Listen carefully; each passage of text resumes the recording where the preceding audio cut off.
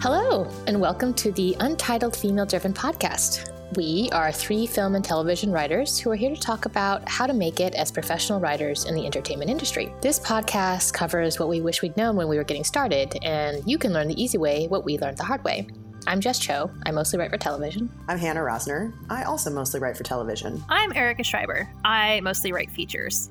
And I'm super excited to continue our conversation about jargon. Woohoo! There was just so many things. We made like a whole list, and we obviously couldn't get through all of it in one episode. So more jargon. Who wants to go first? I will go first, and I will give you guys a note behind a note. If you're getting a piece of feedback from someone and they're telling you something, for example, your main character's job as a maid, it's just not that exciting. She shows up, people are rude to her, she's not paid well enough, it just doesn't feel like it's that interesting. Maybe she should do something else. Maybe they're saying, she should be a circus performer. Sure, that's a different show or a different movie and a totally different character. But what the note behind the note there really is probably that your character is not active enough. They're reacting to things are happening to them, but they're not taking enough action. So that's just an example. It's sort of a deeper problem within your story. And what can often happen is if you're getting reads from multiple people, Jess and Eric and I were just talking about our various writers groups that we are in or have had over the years. And if three different people are giving you three different notes, but on the same part of your script on again, your main character or, the midpoint turn or whatever it is, it may not be that one of those three notes is the right thing or that they're all right or that they're all wrong. It's that there may be a note behind the note. So it's really about looking a little deeper and digging into what's the reader really not connecting with here. Where's the disconnect between what you intend and what's actually on the page? A lot of times when you send someone a script, sometimes you get dumb notes, right? It just happens. But sometimes a dumb note, there's a note behind the note, exactly like what you're talking about. I feel like I've mentioned this before, but in my writers group, on our first meeting, someone brought in a script about the gold rush, and the three dudes in writers group were like, you should add zombies. And I was just sitting there like, what the fuck? Do not add zombies to your historically accurate gold rush script. I was like, but the point is that something is missing, that people are reading this script and being like, I need more. And their brains filled in zombie. But in fact, it's like, you need more character. You need more to happen. You need more action. That remains one of my all-time favorite stories ever. Yeah. Add zombies. Add zombies. It's also a lesson in don't take every note that you're given, because there may be a note behind the note, and maybe writing a Gold Rush script about zombies, maybe it's the right choice, but think about it. Really think about it. Maybe there's a note behind the note there. Right. If you're writing a script about how, what it's like to be a maid, and someone's like, I don't like that she's a maid. Well, yes, that's when you look for the note behind the note. Sometimes there's not, right? Sometimes people just say silly things. But in Hannah's example, why are you not enjoying the tale of, this woman who's a maid, and what is it about that? A lot of times when people give a bad note, they're providing an answer instead of raising the question. And so I think that's what the note behind the note is, the question that you should be looking at. I feel like a lot of times I wouldn't say a bad note, but a not helpful note is when they pitch you something. They're like, hey, why don't you have an asteroid come in at the end of your movie? And it's like, this is nothing to do with asteroids. And then you realize the note behind the note is really just that they want something more exciting to happen in Act 3. So a good way to remedy it is just to be like, why do you want the asteroid? And then the person who's giving the note has to think about it and I guess it's because I was sort of bored during this section. And that's a note that you need to take. Well, speaking of things that you write and then don't necessarily get the result that you want, I want to talk about two of the most infamous words in screenwriter lexicon, which is well told. So well told is something that you often hear after a pitch. And I would say there's two possible meanings to well told. The first is that you actually told that pitch well, right? Let's not say that that's not a possibility. You do your pitch and the exec hears it and they may say, wow, that was really well told. Here's the other possibility, which is they don't know what to say because it was terrible. And so they will tell you well told. Well told pretty much is kind of nonsensical at this point, because I think that every producer and exec says it, even though they must know that we writers regard it as one of the worst things you can hear after a pitch. But there it is, right? So just know, if you are told well told, one, it might mean that you didn't actually do a good job. Or two, it might mean that this exec is just very uncreative in their feedback and you actually did a good job. Like, I have actually sold a pitch that I was told well told, but it usually means like, no, thank you. I don't know. I'd say it's usually, I don't know that it's usually one or the other because I only have my own experience, which is very little, but, and secondhand, what I've heard from people. And I think writers might be too hard on themselves by saying, oh, well, if they said well told, they hate it. I just think executives, they're just not as creative. Like, there's only so many ways you can say, you did a great job, but we don't have development money, or my boss is going to say no. Like, there are a million reasons for them to say no or not buy a pitch or buy your movie. They want to start with a compliment before they start giving you all the reasons why not. Right. I would say definitely listen to tone of voice. And Hannah, I totally agree with you. Sometimes well told really does mean well told. And sometimes well told, like it's also, you should know this term just because it is definitely a joke within the screenwriter community, right, that we all regard well told is like we have failed. One of the best responses to a pitch, though, is when people do what's called moving past the yes.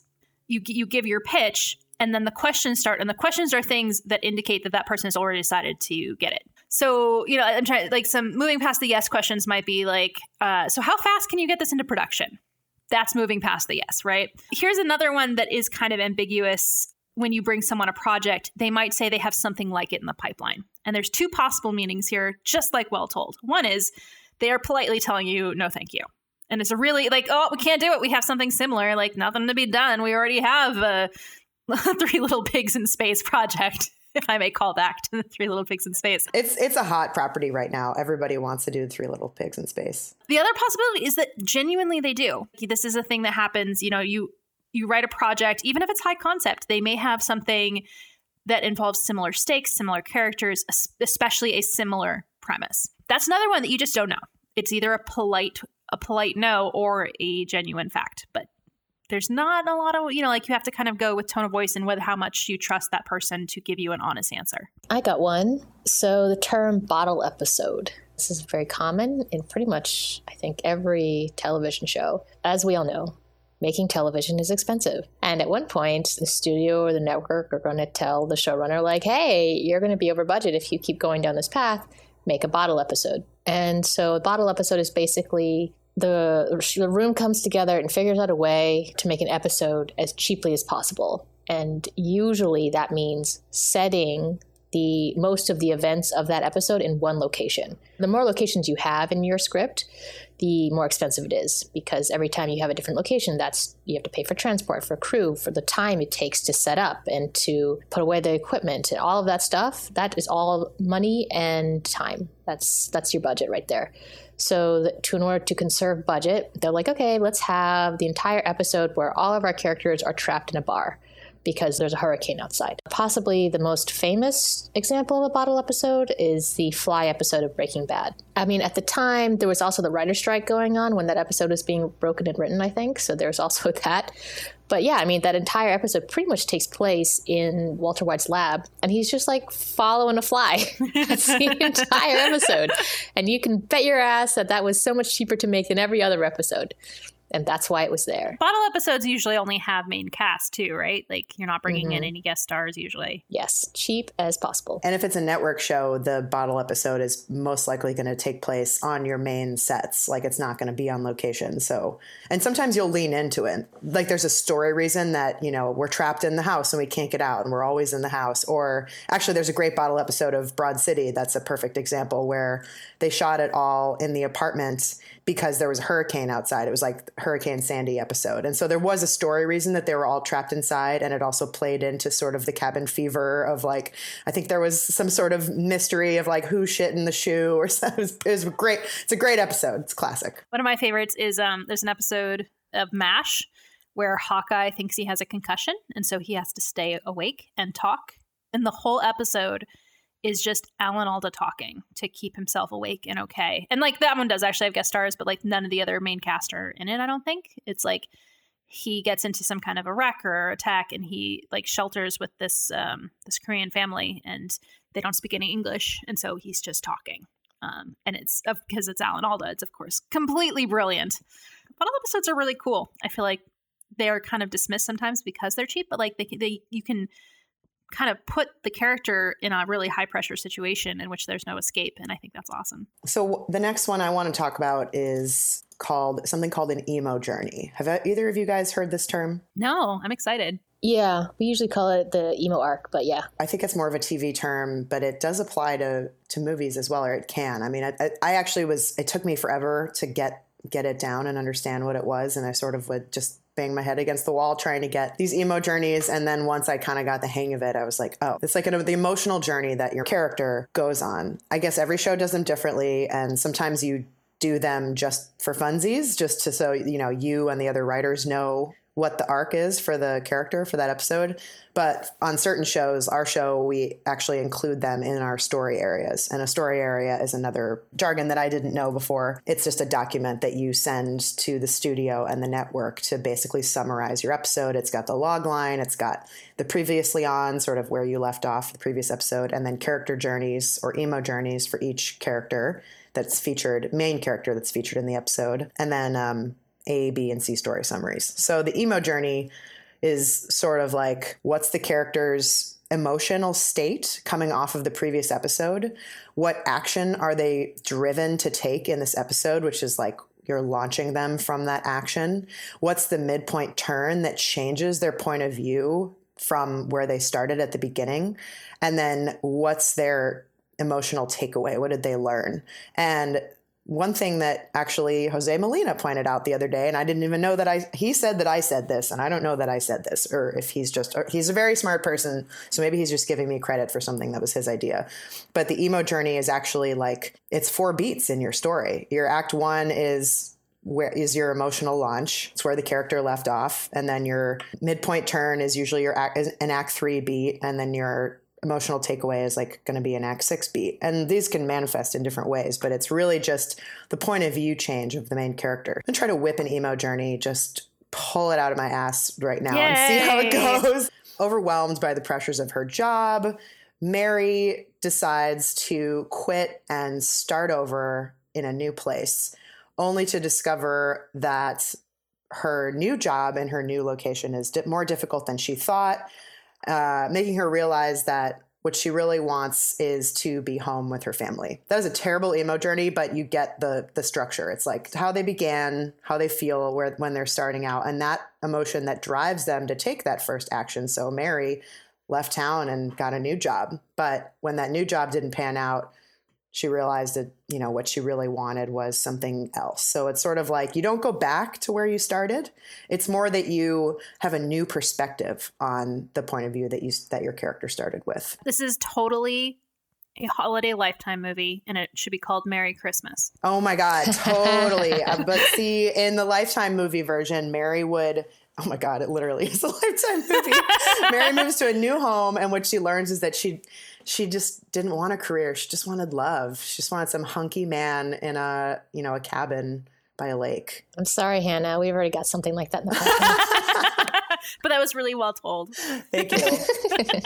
All right. Well, just to change directions a little bit, I wanted to talk about above the line and below the line, because those get thrown around a lot. The line, I would say, is kind of creative power, or power in general, right? So above, if you have a movie or a TV show, the people who are above the line are, the writer, the director, the producer, and your like lead actors. Those are, and some of your other actors too. Like, I think if somebody, like the actor line is a little nebulous to me, but like below the line is the crew, even like say the DP, your grips, your PAs, all of that is below the line.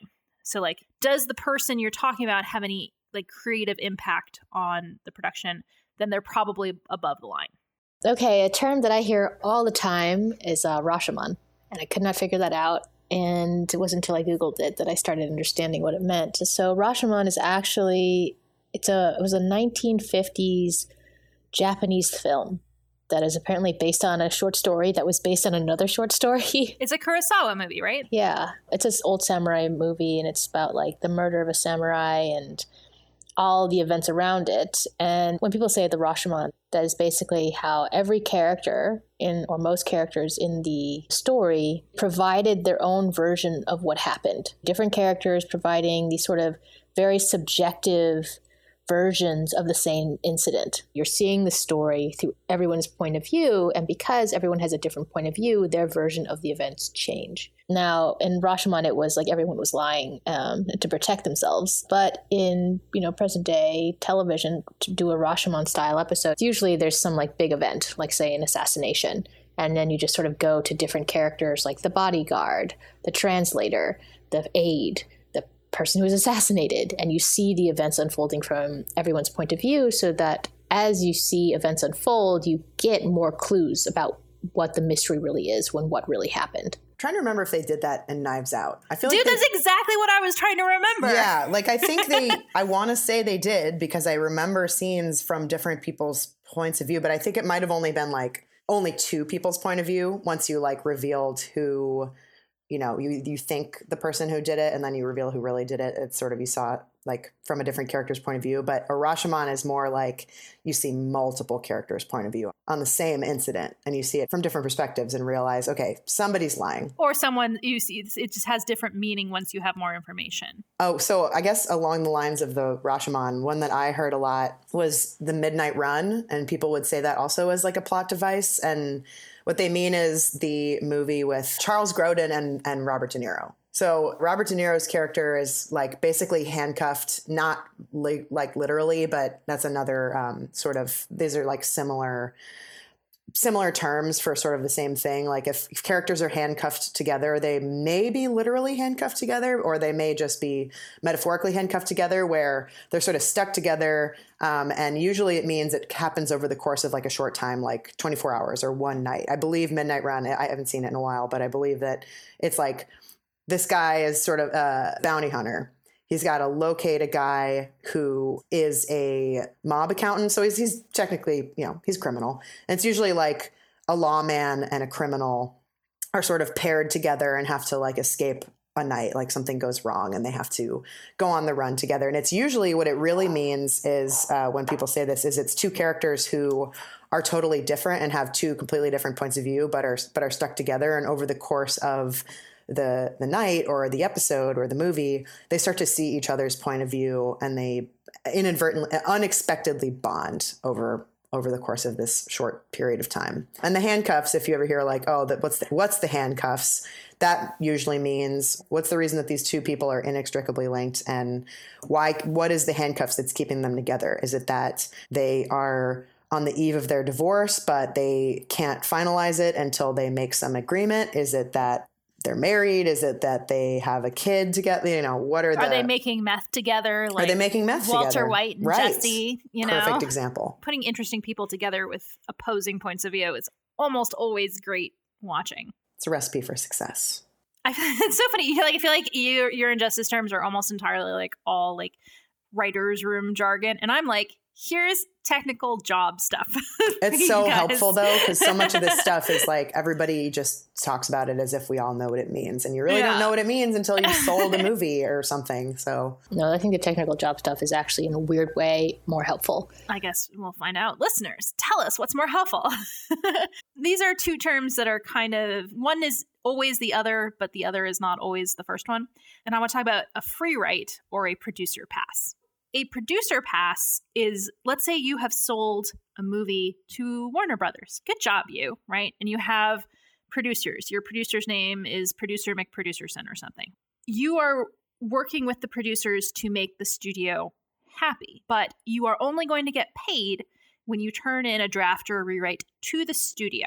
So the producer pass is basically what producers will ask you to do before you turn it into the studio, or rather before they turn it into the studio. They generally have the power in the situation, which is kind of questionable. But like, so let's say you've written your feature film debut of The Three Little Pigs in Space, and you turn it into Producer McProducerson, and they read it and they say, wait, we really want the studio to love this. So can you please do a rewrite in which there are actually 4 little pigs? This might be a really good note, or this might be a really bad note, or it might be somewhere in between, more likely. So you are now, if you do that rewrite, which you will be strongly encouraged to by your reps and by the producers and basically everyone, be like, no, let's make it, quote, better before we send it to the studio and you get paid.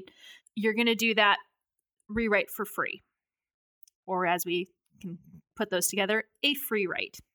So there's all kinds of other ways that Freewrites come up, though. And this is something that the Writers Guild is working on.